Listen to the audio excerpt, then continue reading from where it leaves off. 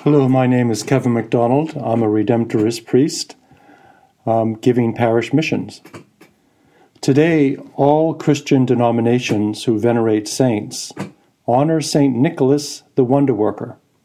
He was born in 270 in modern-day Turkey to Greek parents in Myra, which was a part of the Roman Empire. He died 73 years later on December the 6th, 343.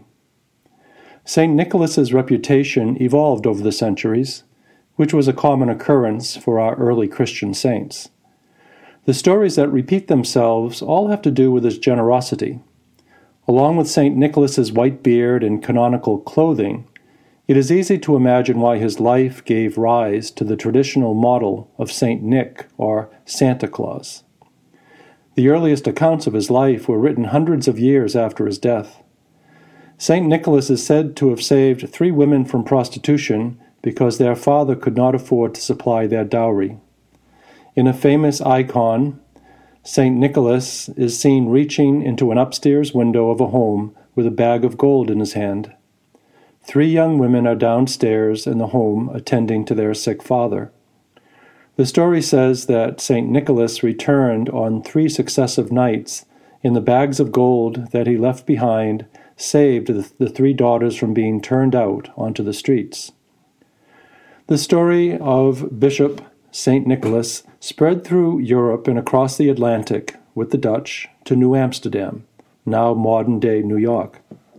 Martin Luther, who wanted Christianity to move away from venerating saints, shifted the tradition of exchanging gifts from December the 6th to Christmas. Luther's hope was that the gift-giving would be associated with Christ rather than Nicholas.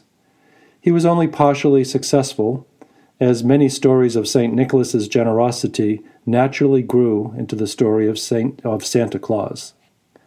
The folklore of St. Nicholas was further advanced by Clement Clarke Moore, with his famous poem which begins, "'Twas the night before Christmas," and by Francis Church, the editor of the New York Sun, who in 1897 responded to a letter by 8-year-old Virginia O'Hanlon asking if Santa Claus was real. I'll conclude with a few lines from his answer. "Yes, Virginia, there is a Santa Claus. He exists as certainly as love and generosity and devotion exist. They give to your life its highest beauty and joy. Only faith, fancy, poetry, love, romance can push aside that curtain and view and picture the supernal beauty and glory beyond. Ah, Virginia, in all this world there is nothing else real and abiding.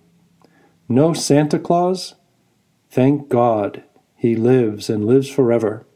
1,000 years from now, Virginia, nay, 10 times 10,000 years from now, he will continue to make glad the heart of childhood."